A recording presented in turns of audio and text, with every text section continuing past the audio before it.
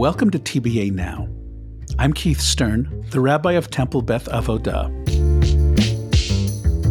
I am blessed to know the many extraordinary people who are connected to our congregational community. This podcast is an opportunity to get to know who they are and what they do. Amy Cohen has been a member of Temple Beth Avodah for a long time, 40 years. She and her husband, Paul, and their children, Alyssa and Jason, are all deeply rooted in the TBA tradition. In fact, Amy's a past president and has been on virtually every committee on her arc of leadership here. Amy's professional life is all about her agency, Adoptions with Love. She counsels expectant parents and adoptive parents. Her work has touched so many precious lives, and we're so lucky to hear about her work and her life. Give a listen.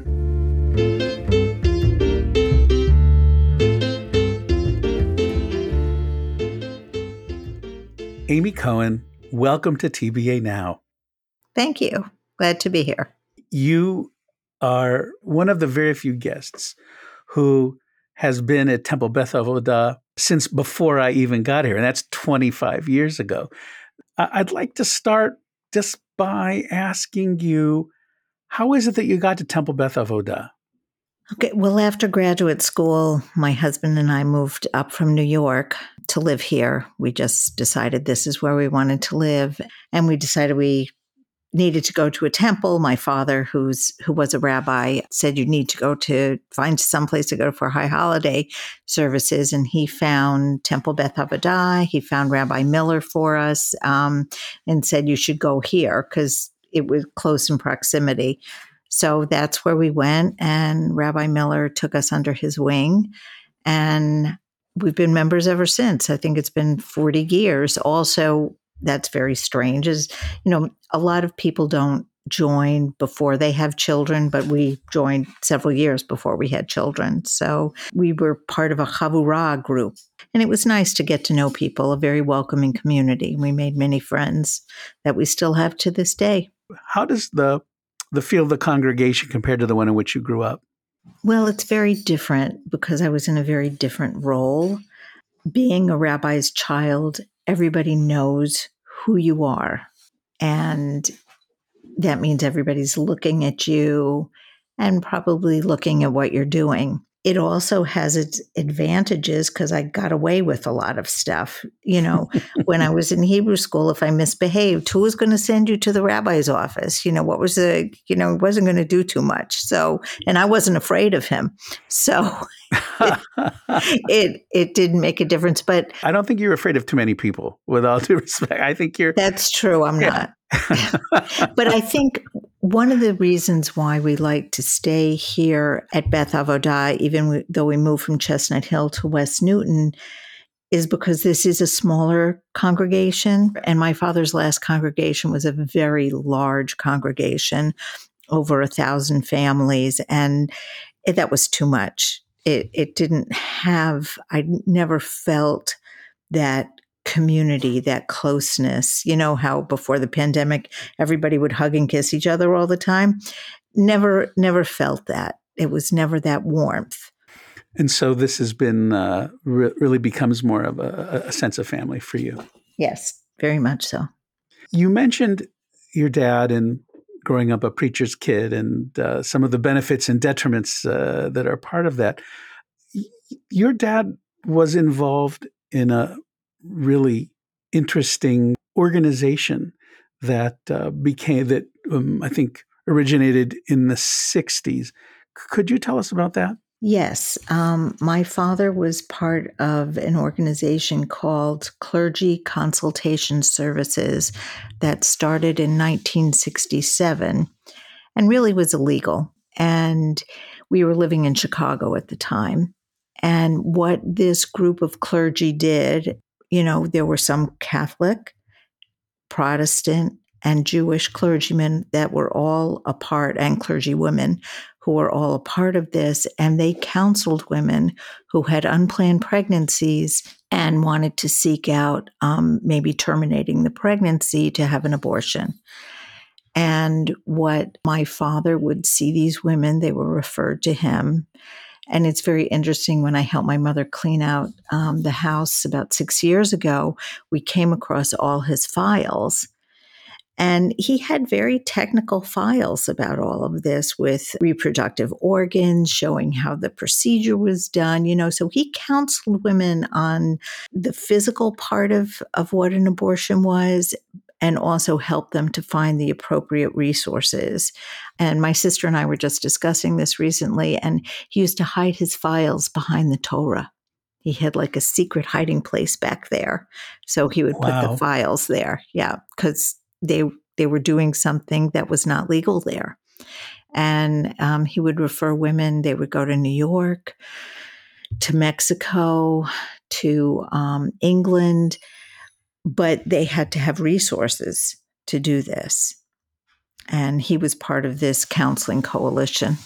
And I guess looking back to what's happening in our society and the possible and unfortunately likely overturn of Roe v. Wade, I should have saved the files, but I was trying to clean things out.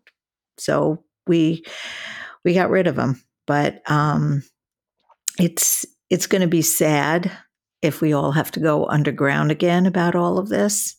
It is really an extraordinarily difficult time to even consider that this is a serious possibility. I wonder, from this background, so as a young person, you were already acutely aware of this work and its necessity. I wonder if you could trace from that any sense of how you ended up doing what you're doing. Tell us what you do, where you work. I am the executive director of Adoptions with Love. We are a small, nonprofit, full-service domestic adoption agency with our offices right here in Newton, Massachusetts.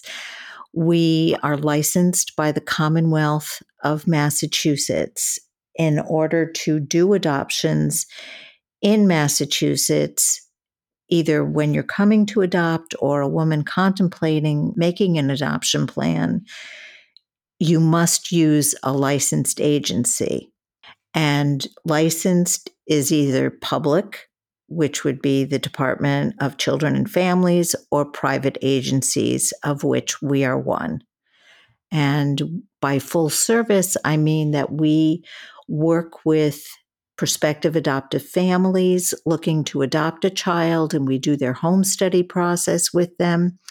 And we work with the pregnant women who are facing an unplanned crisis pregnancy, contemplating placing a child for adoption. And we bring the people together and provide all the services around that. We work with women all over the country. Up until 1996, we would bring most of the women here to Massachusetts, and they would live with the family, deliver the baby here, and then place with another family or go home. They would make a decision, nope, I can't do this. I want to parent my child. I want to bring my child home with me. And that's their choice. So I would work with the women also. Also, one of the most rewarding pieces I've done, and I have to do more of this really, is to work with the women post-placement. And there's a group that I run with many of the women. It's been harder during the pandemic to do this because we would all, get together in the office in the evening. We'd get some pizza and just, they would talk and support each other. The good thing is I keep in touch with many of these women and they remain attached to each other. And one thing many of the women say to me, nobody gets it but women who have been through this. And for women who decide to go to an adoption agency, you're suggesting that the experience is so, I think it would be fair to use the word traumatic for many, not all, but for many of the mothers.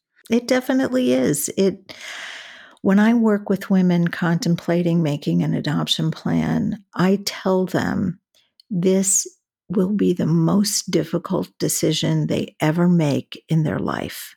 Those of us who have studied grief work, and I know you have with people, you work with people with death and dying and such, and I go to all these seminars and they talk about traumatic loss.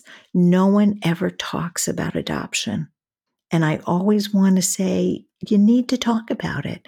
This is one of the most traumatic losses that anyone could ever experience, not only for the biological parents, but also for the child as they grow up. It is a trauma to them that they lose this connection with their biological family. And that's where open adoption has been a wonderful thing in the world of adoption. It has gone from, in the years that I've been doing this, from pretty closed to much more open. And it's much healthier for everybody involved. I wanted to ask you, Amy, generally, do you counsel parents, adoptive parents, to share their child's story with them as young as is appropriate? And what is that age? Yes, we counsel people to talk to their child from the moment they pick up their child. And when you hold an infant and you sit and talk to them, you begin to tell your child their story. Part of the reason there is to find the words to explain this to your child so that when they do understand, you can express it in a way that will be helpful for your child, in a way that it will help to form a strong identity about who they are, about all the pieces in their life. So you tell your child their story and you tell them, you use the word adoption. You talk about their biological parents, usually just using their name, talking about you grew in Susie's tummy. You didn't grow in mommy's tummy. Mommy couldn't grow a baby in her tummy. And you start with some things that are very simple and concrete like that. You have to really understand your child's developmental level so that you're explaining to them things that they can comprehend and incorporate into themselves. The three most difficult conversations that parents will have with their children are about sex, drugs, and adoption. And as being a parent, you have to be honest and open about all of it. The most important thing we can do as parents is to establish open communication in your homes. You want your children to know that they can come to you with anything, that it is safe in your home to talk about any topic. So is that, for clarification and definition, the difference between an open adoption and a closed adoption? Well, that's from like 30 years ago where things were more semi-open, where they knew some, they had some information. Closed is when they really almost have nothing. And in open adoption, there's an ongoing relationship. There's an ongoing exchange of information. So the children who have been placed in more recent years are not going to have to come back to us for any information. Their parents are going to have it all, and they've had ongoing contact. With the invention of emails and cell phones and texting, people are keeping in contact without us even being involved anymore. And some people are meeting up on a regular basis. Who are your clients? Our clients are they start out with two sides, and then there's a third one. We call it the adoption triad. So there are the adoptive families, and there's your traditional heterosexual couple who comes to us. And then there are many male couples who come to us. They have not dealt with infertility, but obviously they cannot physically reproduce a child together. We also work with single women who have reached a place in their life where they want to have a family, decided they either do not want to become pregnant on their own, or many who have tried and cannot, and they want to build their family through adoption. So they will come to our agency. We've had a couple of single men come to us, but not many, so we provide all people. We do not discriminate for anything. We've had some transgendered families also come to us. What we're looking for is a family that can provide the best home for each child, because our most important client is the child. We provide services to everybody else, and we're all making decisions, but this child is the most important person in all of this. My guess is there are times that you need to remind people of that. Every day. Do you have a number of how many children you have placed for adoption? Do you have any idea of what that number could be? It's several thousand. Wow. Yeah. What's been the hardest part of your job? The grief, the sadness, the loss, on all sides. When the adoptive parents come to us, the prospective adoptive parents, many come so beat up and wounded. Not only is it the loss of this biological child, but it's been the years of infertility and undergoing surgeries, both male and female, undergoing significant pregnancy losses, many of the women being shot up with hormones for years. I mean, it just physically and emotionally, people are so beat up when they come to us and they're looking for some hope. So that's hard. And then working with the women who place a child for adoption and sitting with their pain. I mean, there are many times I sit and cry with them. Their pain is just so palpable. I go to the hospital after they give birth and, I hold their hand and I hug them and I help them deal with their grief. And when they sign the consent to the adoption, we usually do that in the office, and it's a very formal proceeding. We record it. It's one of the things we say in the beginning. It's as if you were in a court of law. There's a notary and 2 witnesses there. And we read off 36 questions that they have to answer. And one of the hardest is do you realize that you are giving up all legal claim to your child? Do you realize you may never see your child again? Yeah. And let's say someone's doing this 4 days after birth. It's so painful. As you were describing this, Amy, I was wondering if there have been times when that mom is giving birth that you're the only person who's there for them. Yes. It's, and sometimes I feel very maternal towards these women. You are a nurturer by nature, and I wonder, that's really hard stuff. It is. And, one thing they teach you in social work is about maintaining your boundaries. And in the work that I do, you just have to figure out where it's appropriate. We're not doing therapy where you're just sitting there and talking about things.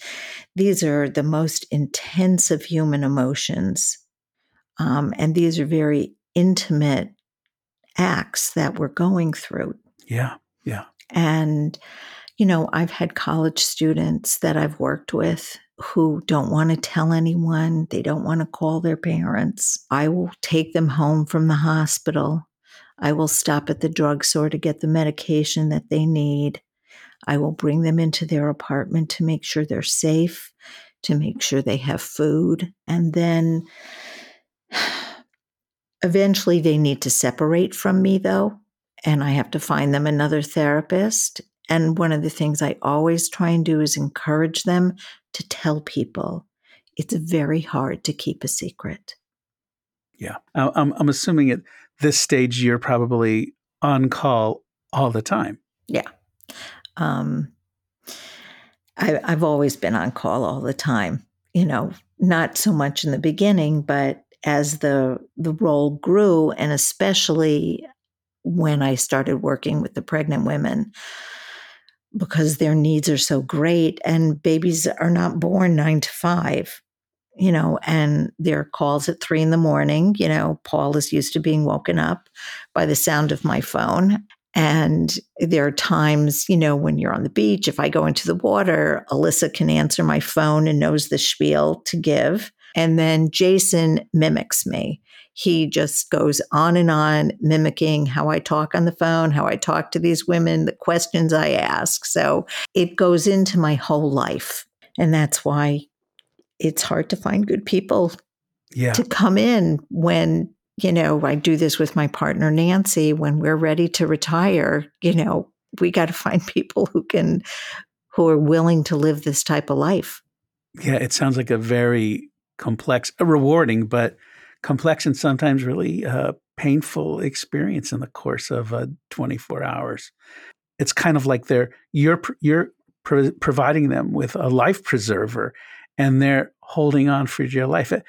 Yes, that's true. And that's part of the work that I want to do with them is to help them feel that confidence and to empower them to make these choices and to believe in themselves so that they can go out and form better relationships and be able to ask for the help that they need.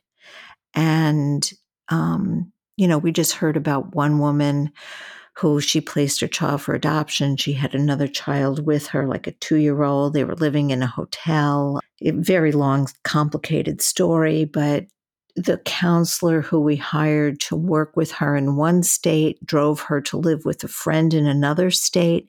And she's doing great now. She's gotten training. She works for TSA. She has another job working in a doctor's office. And she maintains contact with the family that adopted her child. They said she's a different person. She's doing great. And she was so needy. She had no one. She couldn't even, her sister kicked her out during the course of her pregnancy. She had no one to go to, but we found her this other counselor who helped her. We find people all over the country who do good work like we do. And we have our own network that we talk to each other and we help each other and we help these women in need. And, what I've learned to do, and this is my older age talking, is that I've learned that if I can do a little bit to help each person, then I've done good work. Yes, I want to change the world, but if I can just do my little piece of it, I know I've done a good job. And when I see people move on and do well, it's very gratifying. And that's why maintaining those relationships is very important. Specifically, what came to mind listening to you was the real cavalier way that abortion opponents say, well, no abortion, just give your child up, place this child for adoption, as if it's a process that is simple and there are plenty of people that can help make it happen and plenty of families willing and ready and plenty of mental health professionals and all the other parts of the puzzle that makes your work possible. And it is really on your behalf as a professional, it's really insulting to listen to people talk about adoption as if it were some simple process. Yeah. Well, that's true. Adoption is not a replacement for abortion. They are two completely different things in the world. And this whole issue has more to do about a woman's right to choose. And what we do in the work that we do is we counsel women to make the best choice for themselves and for their child at this point in their life. And that's what's very important. And to have that right taken away and to take the control away from their own bodies is really in many ways sinful. I mean, unfortunately, I feel we're going backwards in this country. I think this clergy coalition consultation is going to have to be re-upped. I want to say that, the whole issue of abortion and adoption, one does not replace the other. And it's very important to know that. When we work with women, most of them are coming to us in the last trimester of their pregnancy. When women call us in the beginning of their pregnancy, we do counsel them about their different options because it's their choice. Some women would say, I could never do that, and that's their choice. And some women who look at our material, find out what adoption is about, think about termination, think about parenting, decide that termination is appropriate. So we want to send them to a safe place where they can have this procedure done. Our job is to counsel them and educate them so that they each make the best choice for them and their child. But it is about choice. And see, I think this is so important for people to know about your agency and about you, that an assumption could be made. Well, obviously their business is, having children to place for adoption. But what you're saying is what comes first is who that woman is and to give her what her options are. And the option of termination is absolutely respected in your work. Yes. And it's very important. And if a woman comes to us and she says she wants to make an adoption plan for her child, we explore all those options with her. Does she want a closed adoption, a semi-open adoption, an open adoption? But we also explore with her, is there a family member who could really help you to raise this child? What would make it work so you wouldn't have to make an adoption plan? Because this is not their first choice. Say more about that. Any woman contemplating adoption has already thought about their other options. Usually, if they believe that in terminating a pregnancy, in abortion, they'll think about that for a while. And they'll also think about parenting the child. What does my life look like? What are my supports? Do I even know who the father is? And if I know who the father is he even going to help me? I've had women who are in abusive marriages who find themselves with an unplanned pregnancy. We've gotten calls from Planned Parenthood of someone who's come in to have an abortion, but they're at 36 weeks and cannot.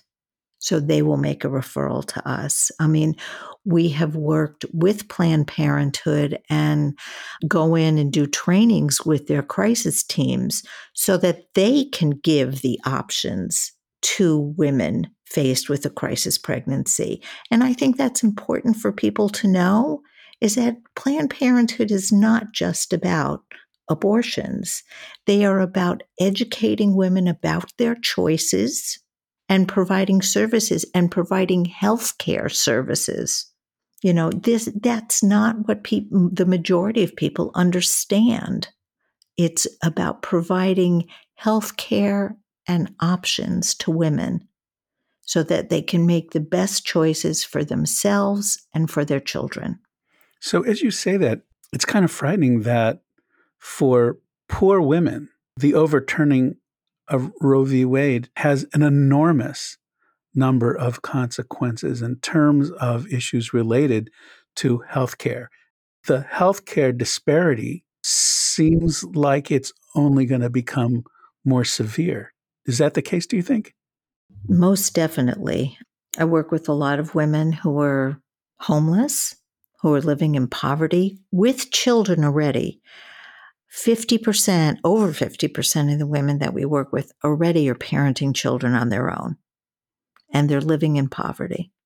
And if these women who would choose to terminate an unplanned pregnancy are then forced to parent this child, because many of them will not choose adoption, they will not be getting prenatal care, because in many states in this country, they still can't get insurance. They don't have the resources to look for it.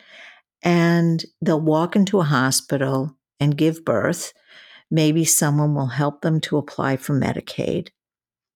And they'll be bringing a child home that will not have the clothes. Now, nobody's got the formula, but the diapers. We have many women who come to us because they're thinking about choosing, do I get shoes for the child or formula? We help many women buy diapers, even though that's technically not what we're supposed to be paying for when we help. But if they have another child that needs diapers, you're going to help them get diapers, because food stamps don't pay for diapers. How is that even possible, Amy? Don't get me started. It's just... What's the logic? It's mind-boggling how we let so many segments of our society just fall by the wayside. And then getting back to terminations, when and if it becomes illegal in many states, the women with resources will come to Massachusetts, will go to New York. We don't have to worry about that, but we do have to worry about the women of color and the women living in poverty who do not have the resources to help themselves and help their families. And these are the states that do not provide the safety nets that these families need. We have to realize the majority of people living in poverty in this country are children. And the state of food insecurity that goes along with that is really a very sobering and frightening statistic.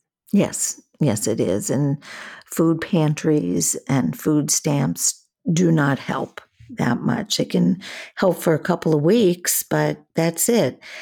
Food pantries, even, it's not, people think you can just walk into a food pantry and get what you need. Nope, you got to make an appointment. And you're only allowed to make that appointment once a month. Wow. In many places. So it's a problem. And yes, some women come to us with an unplanned pregnancy to place their child for adoption because things are so desperate in their lives. Mm-hmm. But still, many of these women will choose to parent the child because they can't tolerate the sadness and the grief that goes along with that. And then many times these children may end up in foster care in the system. I think that there's hundreds of thousands of children in the foster care system in this country. And the average time in foster care is at least 2 years. And the children are going back and forth between foster home and their biological family. And if it isn't well sustained, then they'll be back in foster care. And that's a trauma for a child. We have a problem in this country. It is. And it deals with the most vulnerable people, children. Yes. It's a shanda. It really is a shameful thing. You're a mensch, and thank God for that and for your soul and the way in which you've helped so many people and how you continue to make a difference in the world. And I want to thank you for sharing your time with us and to really enlighten us about the work that you do and the challenges that are ahead. So, Amy Cohen, thank you so much for spending time with us today on TVA Now. No, you're welcome. And thank you for asking me to do this and to be a part of the podcast thing, because it's great. I've enjoyed it myself. I love listening to them and learning more about people. Well, I'm so glad. Thanks, Amy. Take care.